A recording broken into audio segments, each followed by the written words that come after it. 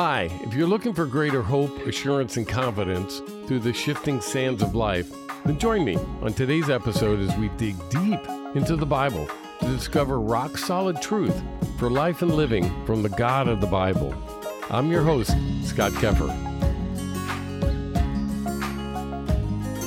Well, we continue our journey with the Lord Jesus as he encounters increasing opposition from the religious leaders, see how he responds, and we can take our own insight from him. Let's read this section of Scripture. Stand, if you will, out of reverence for God and his word. From Matthew 22. When the crowds heard this, they were astonished at his teaching. But when the Pharisees heard that Jesus had silenced the Sadducees, they gathered themselves together. One of them, a lawyer, asked him a question, testing him. Teacher, what is the great commandment of the law? And he said to them, you shall love the Lord your God with all your heart, with all your soul, and with all your mind. This is the great and foremost commandment. The second is like it. You shall love your neighbor as yourself. On these two commandments depend the whole law and the prophets. The word of the Lord.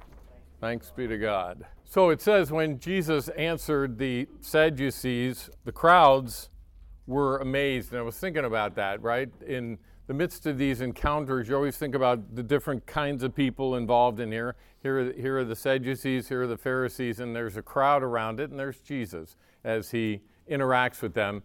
And I always think about what were people thinking, right? Where were they and what were they thinking, right? They're observing as Jesus interacts. These are the religious elite, the one who are religiously in power, right? They have power and authority, right? They have status among the people. So the crowd is around, and here's Jesus interacting with them. And it says the crowd was amazed or astonished as Jesus taught. And yet it made me think, being amazed is not being convicted. Being amazed is not conviction. Being amazed is not conviction. And so you tend to think, boy, if I could answer all the questions of unbelievers, that would be it. Have you ever thought that? Have you tried to? You interact with it, you think, oh, I have an answer for this, and I have an answer for that. And they say, what about this, and what about that? If only I had an answer, that would do it. How many have thought that, right? You want to answer that. And you realize Jesus had all the answers. In fact, more than having all the answers, he was the answer. And they were amazed, but they weren't convicted. And there's a big, big difference, right? Big difference. So the two things that are required, I've seen, is first, they need to be convicted. Convicted. Convicted of what? Sin and righteousness and judgment. When he comes, who's that? The Holy Spirit. When he comes, he will convict the world concerning sin and righteousness and judgment. Concerning sin, because they do not believe in Jesus. Concerning righteousness, because he said, I go to the Father, and you no longer see me. So the Spirit will be required because Jesus is not in their midst. But I'm reminded, if they weren't convicted when Jesus was in their midst, the Holy Spirit is doing work, right? Convicting the same way. And lastly, concerning judgment, because the ruler of this world has been judged. And judgment is coming. Judgment is coming for sure. And Scripture says he came to his own, and those who were his own did not receive him. This is the judgment, that the light has come into the world, and men loved darkness rather than the light, for their deeds were evil. How many can remember when they loved darkness rather than light? I can remember loving darkness rather than light, being a professional heathen, a professional Gentile, a professional unbeliever, right? And studying for advanced degrees in heathenism, right? I was stacking up my degrees. And I loved darkness rather than light. And not just literally the night, but you love that in the sense that my deeds would never come to light. And as God began to convict me one by one, he began to show me, right, that I was convicted by the things that I did. And then as I read Scripture, I was convicted by who I was. I was convicted by my thoughts, right, internally, right? Think it's about outside, and then you start to realize Jesus said, oh no, if you look on a woman to lust for her, you've committed adultery already in your heart. If you call a man a fool, a moron, right? That's what he's saying. How many people call people morons? Today. He says if you call a person a moron, an idiot, right, a fool, he says, you know, it's the same as murdering a soul, if you will. Dang. Loving darkness. So if you read this, let's read from 2 Corinthians. It says, even if our gospel is veiled, it is veiled for those who are perishing, in whose case the God of this world has blinded the minds of the unbelieving, so that they might not see the light of the gospel of the glory of Christ, who is the image of God. For we do not preach ourselves, but Christ Jesus as Lord. For God said, light shall shine out of darkness, is the one who has shone in our hearts to give the light of the knowledge of the glory of God in the face of Christ. God must speak light into men's darkness. God must speak light into men's darkness, because darkness is the absence of light. So God must speak light into darkness. And that's the second part, and that's why I pray that God would convict and convince.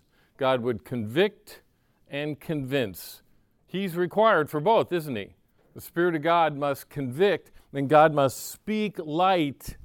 He must speak light into the dark hearts of people. Well, if you think about it, everyone's born into sin, which means we're not sinners because we sin. We're sinners because we're born into sin, and our sin validates God's judgment. So in Adam, all fell, and that judgment is validated when the sin begins to show up, right? Which doesn't take long. We now have grandchildren, and you start to see nobody teaches them no. But they know the word no. No, I'm not. No, right? Rebellion is in our nature, in our DNA, right? And so Scripture says that for those who sin, they're slaves of sin. God has to break that slavery. He breaks the darkness by speaking light into your heart. So it's our understanding that we all will not receive him unless his grace shows up to convict and convince. And in a sense, he gives us the supernatural power to respond to his invitation, if you will. The gospel goes out. Why is it that some respond and others don't? Oh, it's because I have better will. No, it's because his grace has overridden my no. Right? And so he speaks light, think about it, into darkness. He takes a dead body and he raises it from the dead. You were dead in your sins and trespasses. By grace you have been saved through faith. That's not of yourselves. It's a gift from God. Not of yourselves. It is a gift from God. So he speaks forth light into darkness, which is a bit of a quandary for everybody. How come he doesn't speak light into everybody's heart? But he's free to do that, right? And that is a supernatural mystery. But it's clear his grace has overwhelmed my darkness, my nose. His grace overwhelms my nose. And he speaks that light into my darkness.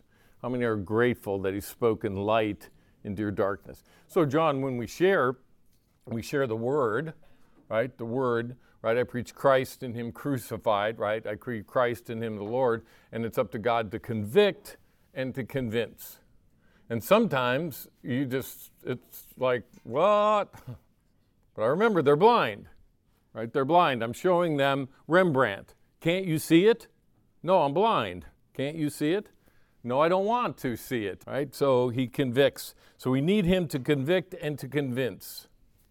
Praise God for that. He has delivered us out of darkness into the kingdom of his beloved Son, in whom we have redemption, the forgiveness of our trespasses, right? He has delivered us. He has redeemed us, right? He's brought us out of darkness and delivered us into his kingdom. it's mind-blowing if you think about, right? It should be, why is it that I wake up and believe every day? Because I've been adopted as his. I've been called out of darkness. I mean, at one point I thought Christians were idiots. And then all of a sudden I'm convicted, and now I'm one. Right? Where did that happen, right? It's by the grace of God. It is by the grace of God. Now I'm one of those idiots. John MacArthur used to say his dad would sandwich sign. That would tell you where MacArthur gets his fire. And it would say, I think, I'm a fool for Christ. And the other side it said, whose fool are you? Right? I'm a fool for Christ. I'm not sure that sign was the best way to share the gospel, but hey. So here are the crowds, right? And you wonder, you've got friends, you've got neighbors, you've got folks around you, you share the gospel, and at times they're amazed. But conviction is a different story. It really requires him. The Sadducees, right, the religious elite, they were silenced. Literally means muzzled. They couldn't speak. But that's not conviction. In other words, they couldn't come back. They couldn't ask another question to put Jesus on the hot seat.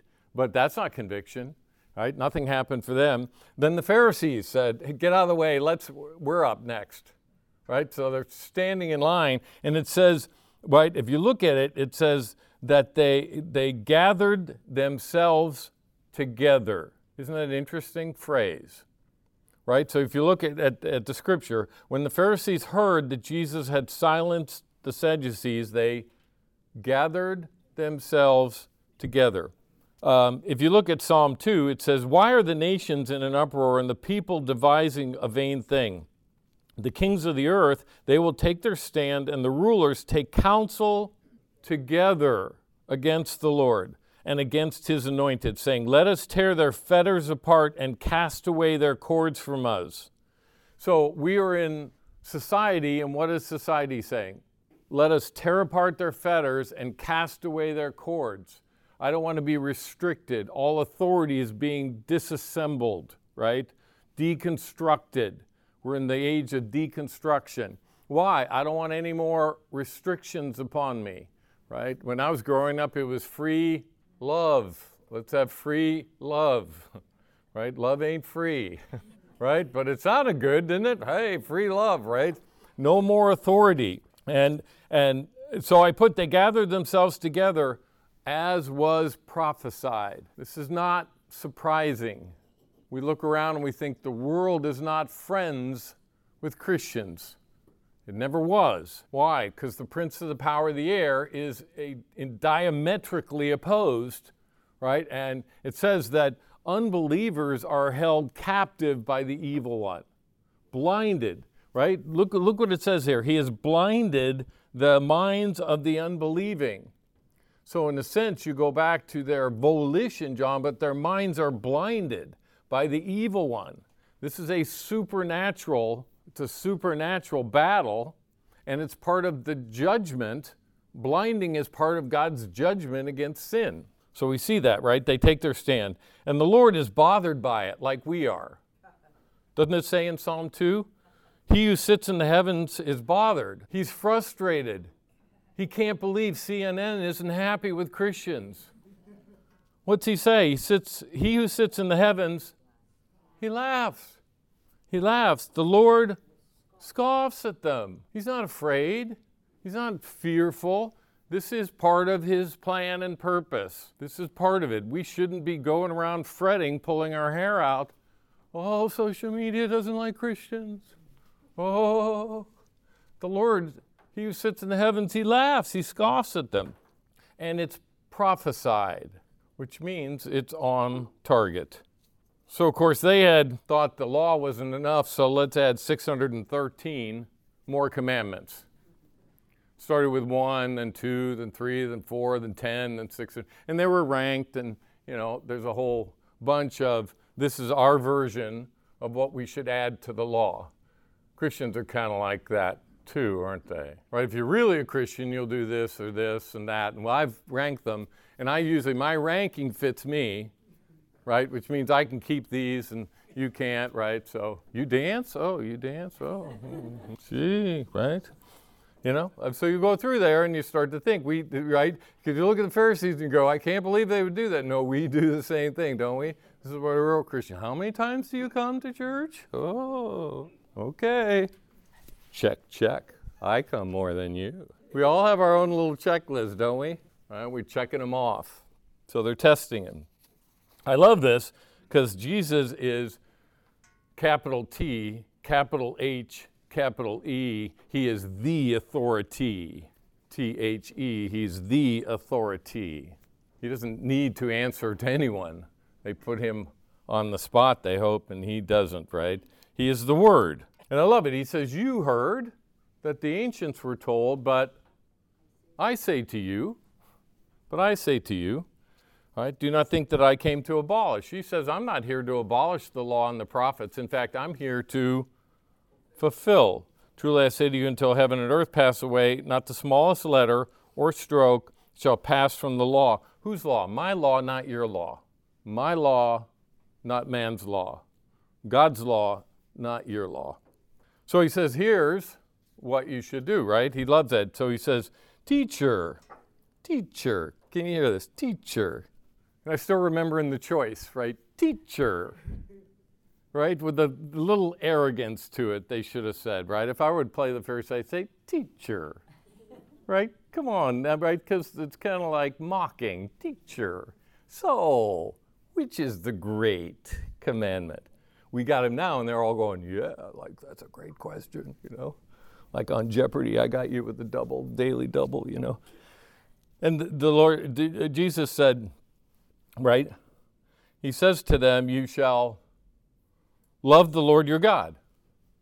You shall love the Lord your God. So if you were to answer that, so what does that mean? You answer that in that blank. What does it mean to love the Lord your God? So each of us has our definition, right? Because Jesus said you shall love the Lord your God with all your heart, with all your soul, with all your mind.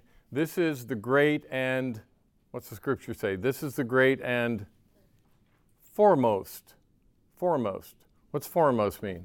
Top. Priority, right? Ultimate, right? So you should love the Lord your God foremostly. You should love the Lord your God foremostly. Is that a word? No, it's not a word. I just made it up.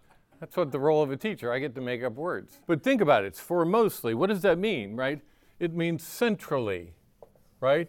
Who is in the center? He's at the center, right? That's what it means. Jesus said it's not there isn't a second commandment, but this is the foremost one. This is the ultimate. It's the centrality of our love for the Lord, right?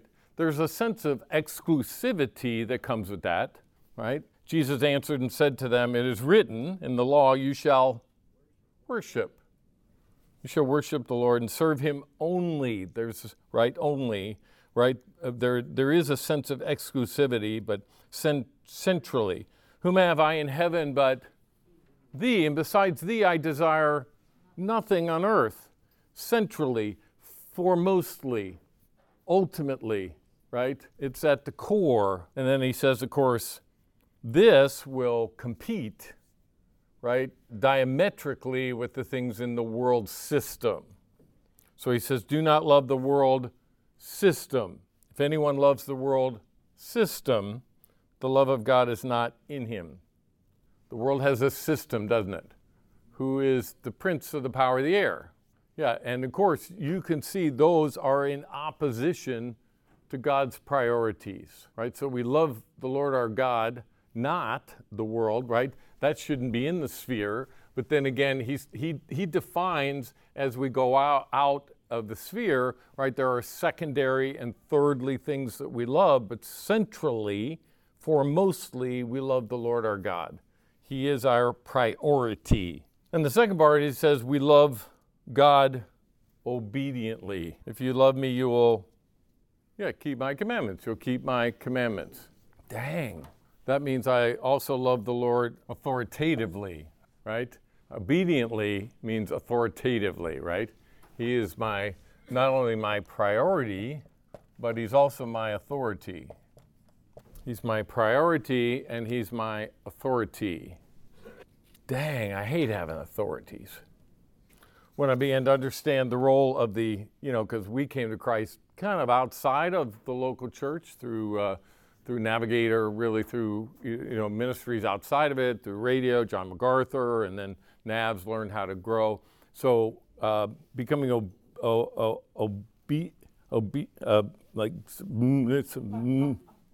the local church was hard.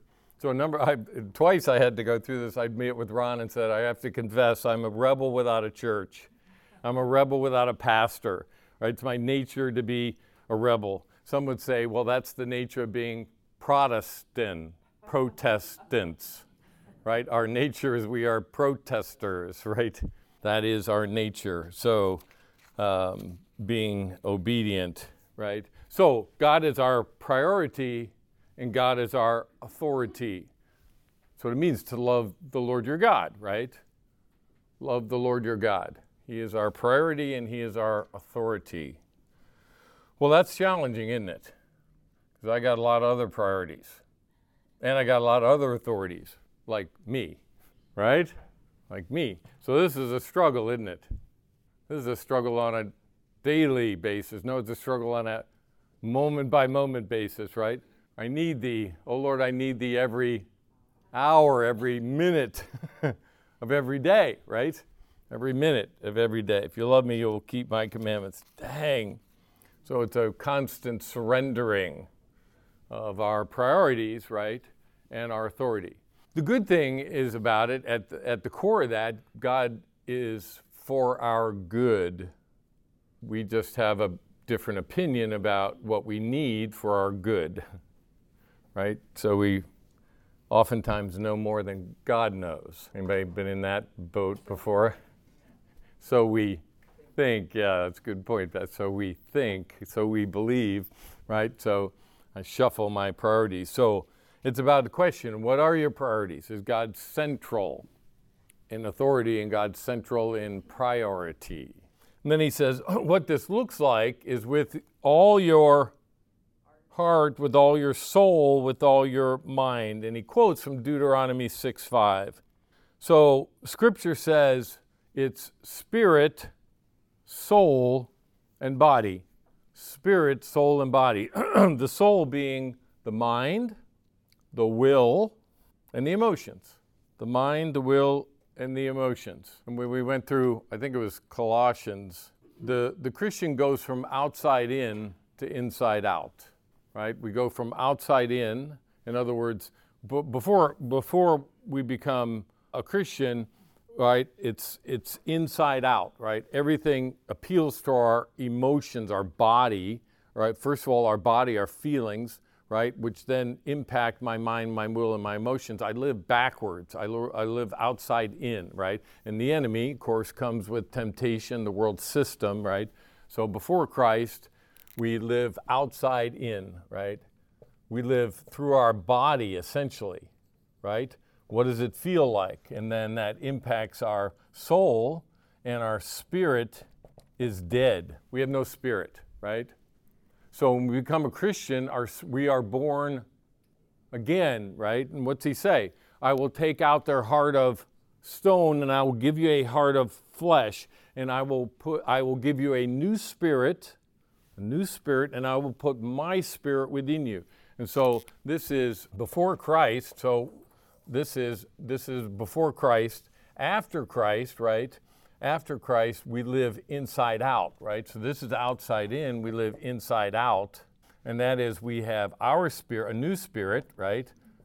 Born again, plus the Holy Spirit inside. And that impacts our mind, our will, and our emotions, which then should command our body. And so we live outside in. That makes sense? So be transformed by the renewing of your mind. Mind, right? Be transformed, which impacts our will. This is what I think, this is what I do, this is what I feel. It's what I think, what I do, what I feel. So the Christian lives from the inside out. Truth applied to our mind, transforming our will, right, out into our emotions. Emotions, how many struggle with emotions? They are not my friend. They just aren't. My feelings often are counterfeits, right? They're often way out of whack, right? And of course, we have the old self inside of us, so we're battling the old man. But We're being transformed, right? So we live inside out. That's why Jesus said on the Mount of Transfiguration, metamorphomai, right? He transformed. He said, here, going to see what's in me? Light, glory, right? So he says, 2 times that word is used, be metamorphomized by the renewing of your mind, right? Be metamorphomized, right? So mind, will, emotion. So we're living from the inside out. But we battle because we're being transformed. We're being transformed, right? And he says, with all your heart, with all your soul, with all your mind, right? Let's read the scripture. Now may the God of peace himself sanctify you entirely. Your spirit, soul, body be preserved complete, without blame, at the coming of our Lord Jesus Christ. So may the God of peace sanctify you entirely. Right? So the sanctification process. We'll talk about this deeply next week. I think that'd be a great lesson. So he says spirit, soul, and body. So what does that mean? In all your ways. So fundamentally, to love the Lord your God is to need him. It's to need him. It's to trust him. It's to hope in him. In all your ways, acknowledge him. Trust in the Lord with all your heart and do not lean. Do you like that? Do not lean. When I lean on something, I'm trusting in it. I lean on a bureau. I lean on a chair. I lean on the podium. I'm trusting it's going to hold me. He says, don't lean on your own understanding. Well, Lord, you don't understand. My understanding's pretty good. I understand a lot. I'm pretty smart. Lean on your own understanding in all your ways. In all your ways. In all your ways, not all. I mean, in most of your ways, Lord, right? Oh, dang. And he will make your path straight. He'll make your path straight. So here's my question for you. Which, for you, are the hardest ways to acknowledge him? Which, for you, are just if you think about it in life, what's the hardest ways? So he's saying he'll make your path straight, right? In other words, what should I do? What's the hardest way for you to trust him and to acknowledge him? And you think about it in decisions. Right? What's the hardest way? Is it with what you do? Is it with how you spend your money? Is it how you invest your time? Where's the hardest way for you to acknowledge him? So what's the hardest way, one of the hardest ways for you to trust in the Lord, to not lean on your own understanding? In all your ways, acknowledge him. Time and money, those are the big ones, right? Time and money. And he says, not only in all your ways, but in all your days. In all your ways and in all your days. One thing I've asked of the Lord, one thing, and that I shall seek, that I might dwell in the house of the Lord all the days of my life, all the days of my life. Boy, you better pray that, because that's what he's saying. Pray it and seek it. Pray it and seek it all the days of your life. So we talked about finish strong, finish well, all the days of my life. Better pray that. One thing. If you pray anything, pray that one prayer. Pray that one prayer. So it says, love the Lord your God with all your heart and with all your soul and with all your mind. In all your ways and in all your days. That's the foremost commandment, where we make him our priority and our authority. And he says, that if that isn't hard enough, how about love your neighbor as yourself? Love your neighbor as yourself. Well, that's a New Testament thing, right? Love your neighbor as yourself? So let's look at this. What I want you to do is see, this is where he's quoting. This is what Jesus is quoting when he quotes this. So I want you to pick out, what do you see here? Because this is the essence. He's defining, what does it mean to love your neighbor as yourself? He says, now when you reap the harvest of your land, you shall not reap to the very corners of your field, nor shall you glean your vineyard, nor shall you gather the fallen fruit of your vineyard. You shall leave them for the needy and for the stranger. I am Yahweh your God. What does that mean? All your stuff ain't your stuff.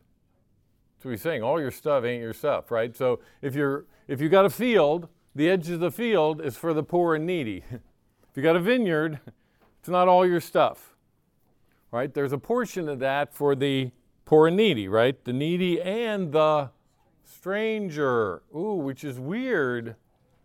That doesn't mean of our flock the stranger. Then he says, you shall not steal, nor deal falsely, nor lie to one another. You shall not swear falsely by my name, so as to not remain to profane the name of the Lord your God, to profane the name of your God. I am Yahweh. What's that mean? So he says, don't steal, don't take advantage, don't deal falsely, don't lie to one another. Then he says, you shall not oppress your neighbor, nor rob him. The wages of a hired man are not to remain with you all night until morning. Like, pay your worker on time. It's interesting. Pay your worker on time. Why would I keep it overnight? You shall not curse a deaf man, nor place a stumbling block before the blind, but you shall revere your God. I am Yahweh. You pay your worker on time. And by the way, don't take advantage, right, of the blind or those, right? He says, you shall do no injustice in judgment, just weights. You shall not be partial to the poor, nor defer to the great. So don't be partial to those with nothing, and don't be partial to those with lots. Neither. Don't show partiality. But you are to judge your neighbor fairly. You shall not go about as a slanderer among your people, and you are not to act against the life of your neighbor. I am Yahweh. You shall not hate your fellow countrymen in your heart. Dang. But you don't know what they did to me, Lord. You may surely reprove them, but you shall not incur sin because of them. You shall not take vengeance. I'm going to get them. Nor bear any grudge against the sons of your people. Then he says, but you shall love your neighbor as yourself. So write down, what do you see? So he's saying this is love right there. That's what he's saying. This is love. So what do you see in there? He says this is love. This is love the Lord. This is love your neighbor. You shall not hate with your heart. So you think in the Old Testament it's just all about a law, but no, he's saying you shall not hate with your heart.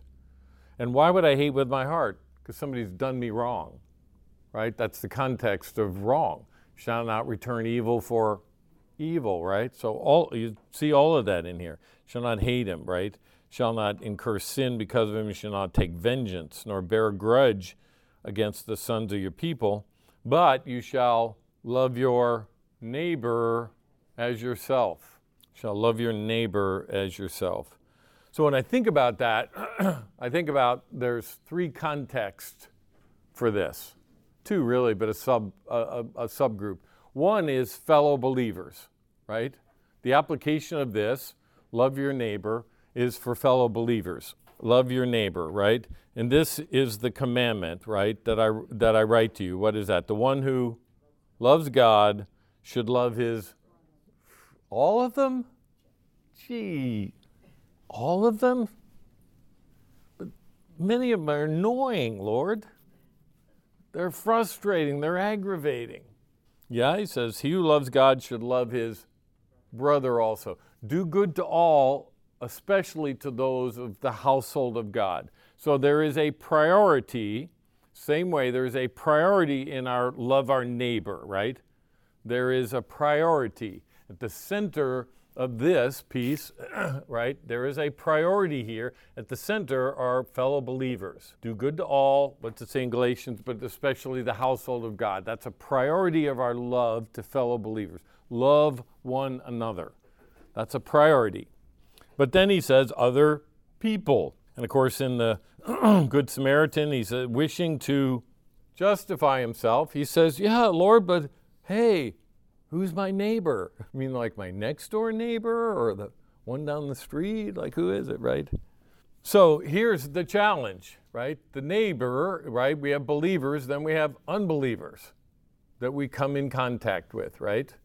And the reminder for me is today, it's getting more difficult to love people who aren't believers. Is it not? Yes. Okay, so let's realize this. In the last days, what will happen? In the last days, Paul writes to Timothy, in the last days, difficult, you could actually underline that, it almost means wicked. right? Perverse. It means perverse. Perverse days, times will come. Let's read this. What will men be like, Lord? Men will be lovers of self, lovers of money, boastful, arrogant, revilers, disobedient to parents, ungrateful, unholy, unloving, irreconcilable, malicious gossips, without self-control, brutal, haters of good, treacherous, reckless, conceited, lovers of pleasure rather than lovers of God. Gee, does anybody live in times like that? So he says, in the last days, perverse times will come. You look around and you think, does that describe it? Sure does. It's just increasing. So he's saying this will be in increasing amount. So will it be more difficult to love unbelievers? Yes. Yes. Yes, yes, yes, for sure. For sure. And among this other people, they'll not only be those, right, everything from just annoying and frustrating, right? And we go over, right, if we follow the scale over to those who are in opposition and persecution to those who are your enemies, even enemies, right? So there's, you know, as we move out here, there's going to be other people, and within that, there's a scale of folks, right? Just from those who are frustrating to those who are active in persecution to those who are literally out as our enemies. But I say to you, love your enemies. Oh, dang. Pray for those who persecute you. Dang. Dang, dang, dang. Yeah, I like the psalm prayer where he says, Lord, bring fire down upon their head. May their name be blotted out forever. May their generations be gone. May their money be wiped out. May their children's children be decimated. May they be just crushed and pulverized and reduced to nothing. How many read that psalm? You go like, yeah, there's some people, that's what I want to pray, right? Like, curse them and bring them to nothing, right? Yes, that's a better prayer than that one. But I love that because in the Psalms you see the reality, because David, he's just saying to God, this is what I want, right? And you'll see he reconciles. I don't know that was, you know, sometime in the Psalm you think, oh, he reconciled real quickly. No, he may have written the rest of the Psalm a week later, days later, I don't know. But that's where he was at the time. Why? When somebody does evil to you, that's what you want to pray. Lord, take them, take them to the woodshed, right? Don't you want to do that? Like, take them to the woodshed. Okay, Lord. And then at the end, he kind of brings you around, yes. So bless those who curse you. Yeah, that ain't easy. So he says, love the Lord your God, and then love your neighbor as you would want to be loved, as yourself. Love your neighbor as yourself. So you might say, I don't really like myself. Does that mean I can not like other people? Hey, there are people, that's not a joke, totally, right? There are other people who struggle with liking themselves, right? So he says, love your neighbor as yourself. What is that? A priority is believers and then other people. But there's a scale from just those who are frustrating, annoying, to those who are active in persecution, to those who are literally bent on our enemies, right? Who was an enemy of the church for a while? The Apostle Paul. So God called him out of darkness and made him an apostle, right? He was a persecutor of the church, right? So you can pray for your enemies, even those who persecute you. So love the Lord your God with all your heart, with all your soul, with all your mind, and love your neighbor as yourself. This is the foremost commandment. The second is like it. So write your application, if you would, please. So love the Lord your God with all your heart. This is the great and foremost commandment. Love the Lord your God with all your heart, with all your soul, with all your mind. The second is like it. You shall love your neighbor as yourself. Amen. May the God who has loved you, may he bless you, may he keep you, may he cause his face to shine upon you, may he lift up his countenance and grant you his shalom deep in your soul. May the grace of the Lord Jesus Christ, the love of God the Father, and the fellowship of the Holy Spirit be with you now and always. Lord bless you and keep you. Amen. Thanks for listening. I hope you have greater hope, assurance, and confidence in your life and a deeper trust in the God of the Bible and His Son, Jesus Christ. Until next time, may the Lord bless you and keep you. May the Lord make His face to shine upon you and be gracious to you. And may the Lord lift up His countenance on you and give you His peace, His shalom in your soul and in your life. Until next time, may God bless you and keep you.